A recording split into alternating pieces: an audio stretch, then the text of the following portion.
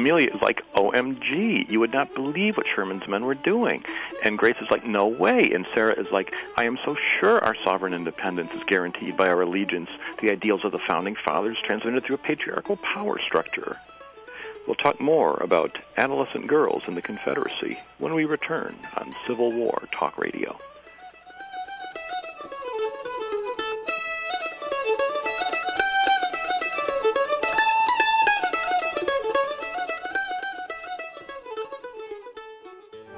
On Sound Authors, you can expect the unexpected.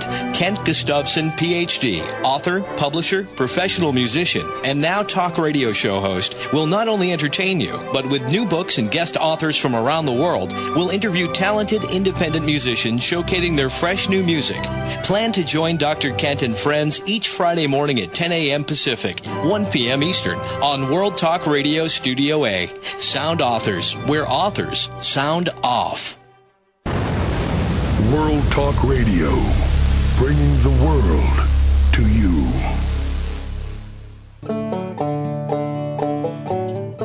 Welcome back to Civil War Talk Radio. I'm Jerry Prokopowicz, coming to you from East Carolina University, and talking today with Victoria Ott, author of Confederate Daughters, Coming of Age in the Civil War. It's a book on a subject that has not been touched on. There have been a few books here and there, one on children in the Civil War, I think James Martin wrote.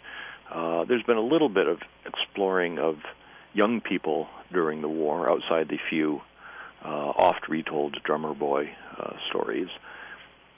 But now for the first time we have a serious look at an age group that has been neglected, young women in the Confederacy during the Civil War.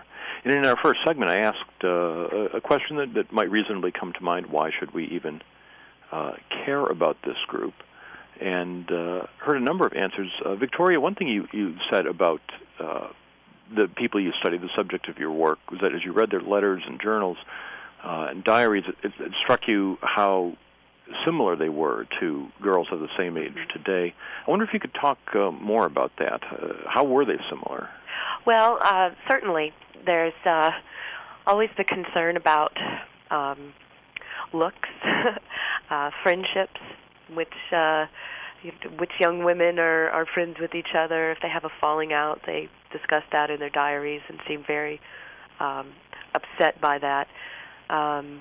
They were very concerned with the latest fashion. Aside from that, they also were very concerned about young men. And well, before we get into that dangerous topic, I'm struck by that because I'm at a game. I'm telling my left wing or left mid to pass more frequently to the forward ahead of her because she keeps passing to the other forward who's not open, but that's her friend. Right. And the other one's not quite so much her friend right now. They've had a falling out over something. Right. And I'm thinking there's no crying in baseball, as Tom Hanks said. There's no relationship should not determine what you do. But then, to keep us back on topic, I think on a larger scale of the petty personal feuds of the generals of the Civil War, right, and how often McClellan says, I don't care a pinch of owl dung for John Pope. He's not going to rescue a Union army because he doesn't like its commander. They're behaving like the adolescent girls of today or of your era. So maybe it's not so far-fetched that we talk about. That's right. Not so confined to a gender group. No, nor an age group. Yes, that's right. What I also thought was funny when I was doing this. Now, this was part of my graduate research. It started off as a seminar paper in Steve Ash's Civil War class, and then it just grew from there. And when I was doing that seminar paper, I found some letters from a young woman. I didn't use her in the final draft, but she was really enamored with the soldiers and also the leaders of the Confederacy. I didn't know if this was true or not, and that's why I didn't put it in the book. I couldn't confirm it. That she had pictures of, or a tintype of a soldier that looked like Sherman, and also that she had actually, not Sherman, excuse me, Stonewall Jackson. Oh, that was it. You'll have to excuse the fever's getting to me a little bit, but also I did include this one about the young woman who said she got a lock of traveler's hair, and it kind of reminded me of young women today putting up posters of their favorite rock stars, Backstreet Boys. Well, I guess they don't listen to them anymore, but that they sort of idealize and look up to these leaders, and then have little crushes on them. They serve as ideal male figures. Yes, very much so. And you mentioned boys. You saw mention they wrote about this to one another. Oh yes. This is one of the reasons I wanted to say that what I found in this study was that young women came to identify with the Confederate cause in their own way because they wanted to protect a world that in which they had been raised, a world of privilege, a world of where they might one day become a slave mistress, where they would maintain their class identity, and to them, the threat to slavery to them was a larger threat to their economic and their class identity, and so marriage was such a very important part of that cultural script that young women were given as they were coming of age. And so the war threatened to disrupt all of that. But young men were a source of continuity with the past. They could maintain their courtships throughout the war. I mean, they had to change the way that they courted. They had to rely a lot on correspondences. But they never stopped, contrary to what some historians have found, they never stopped pursuing those romantic relationships because they were so important to them.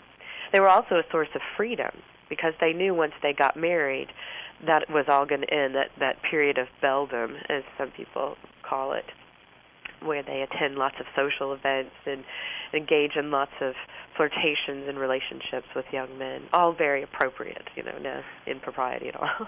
Well, in one of your chapters, you begin by describing girls preparing for a wedding or a party, and they're all the war is the farthest thing from their minds at this point. They're just ready for the social event of the day. Right. And it reminded me very much of the opening of Gone with the Wind. Oh yes. And much of what you write about here in terms of the social life of the elite Southern, the girls belong to elite Southern families, made me think that the movie Gone with the Wind, that is often sort of mocked for its idealization of the Old South, right? Maybe was really onto something, at least in those early scenes. Yeah. I mean, I think there's a romanticization of the Old South that is in the same vein as that Lost Cause script that we saw emerging after the war. But I think absolutely. When I've watched that movie with my mother every year, and she was from the North. She loved watching the movie, especially Clark Gable. But I was interested. Did Scarlett really exist? And I think in many ways she did. There were a lot of young women who went through a transition because of the war. They became tougher. They learned to take on more responsibilities in the home. They learned to deal with some serious emotional experiences, seeing dead bodies in their community and witnessing battles in their backyard and the invasion, as they call it, or occupation of the Union troops scared them. So the young women went through a transition too. They became, even though they're trying to preserve essentially a patriarchal social structure in which they would continue their privileged life, they actually begin to act independently from it.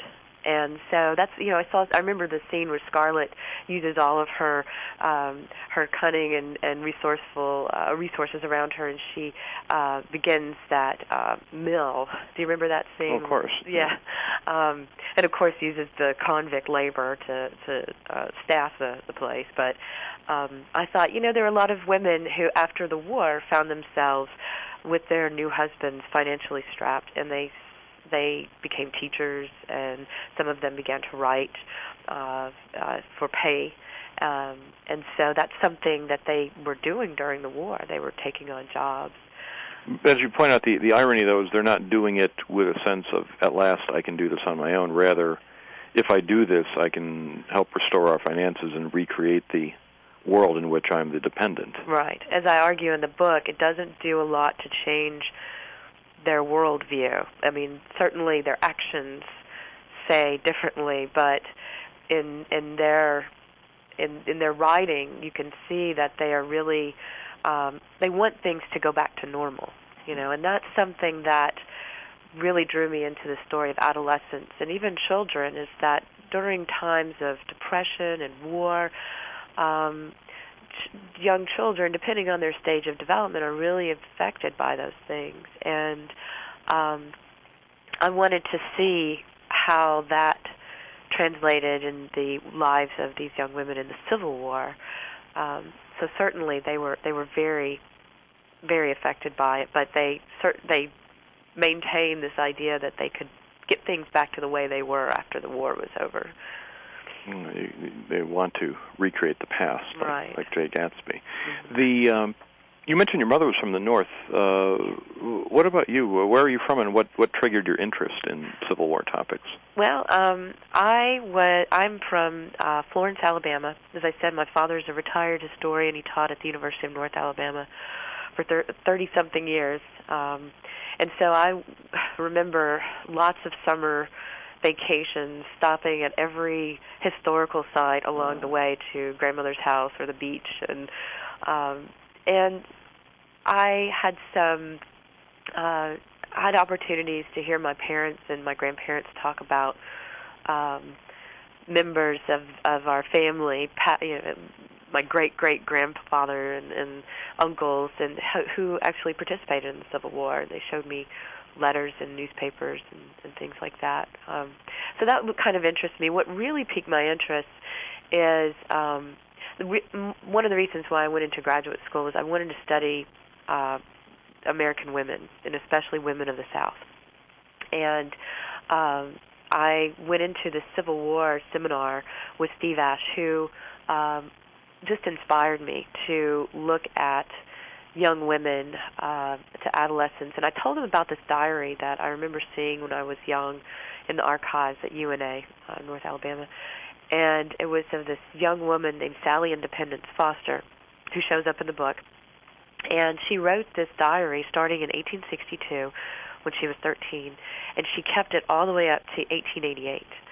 And so when I got a hold of a copy, transcript of the diary, I got to see this young woman blossoming, so to speak, and she was going through a transition through the war and then after the war, and I actually got to see her come of age and become an adult and a mother, and it just fascinated me. I thought, there's got to be other young women out there who were shaped by the experiences of the war.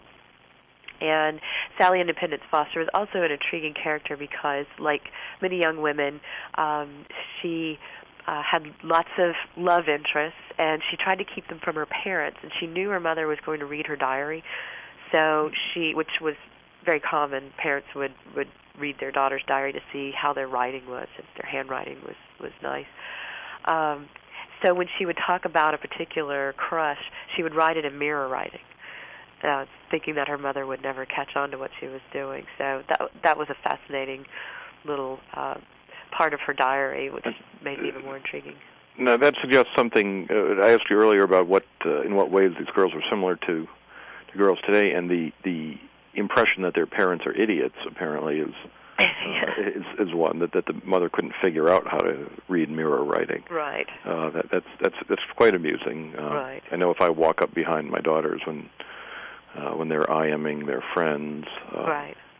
Suddenly they cover the screen, or they use abbreviations. Right. I don't get the abbreviations, but my nieces were doing the same thing. they do, and after a while you start to figure them out. They must invent new ones on a daily basis, but right. That's one thing I worry about. I was talking to a friend the other day about how, what's going to happen to our resources as historians. When I'm long gone from this profession and probably this earth, what will happen to the archives if people are using email and text messaging and rather than writing these things down? Because I rely so much on the personal letters.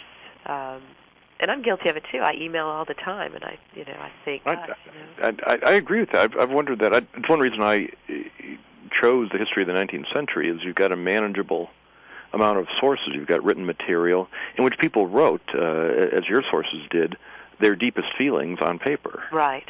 So we can access them. If you go to ancient Greece, you're trying to torture out of one or two lines carved in stone the meaning of an entire culture. Right. And if you go to the 20th century, you've just got reams of material, and then things dry up and things become electronic, and right. The administration just deletes all its emails, and suddenly the whole archive has disappeared. Right. And you'll never know the wrongdoing or right doing that was done.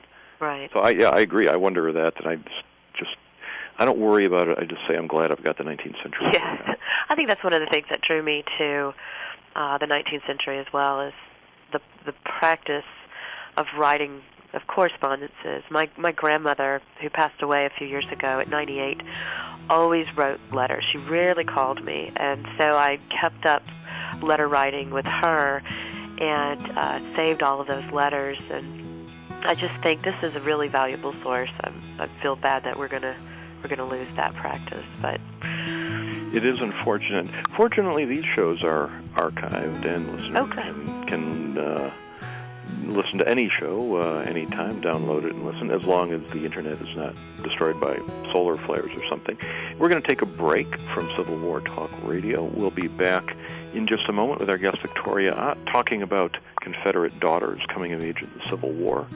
We'll be back in just a moment on Civil War Talk Radio.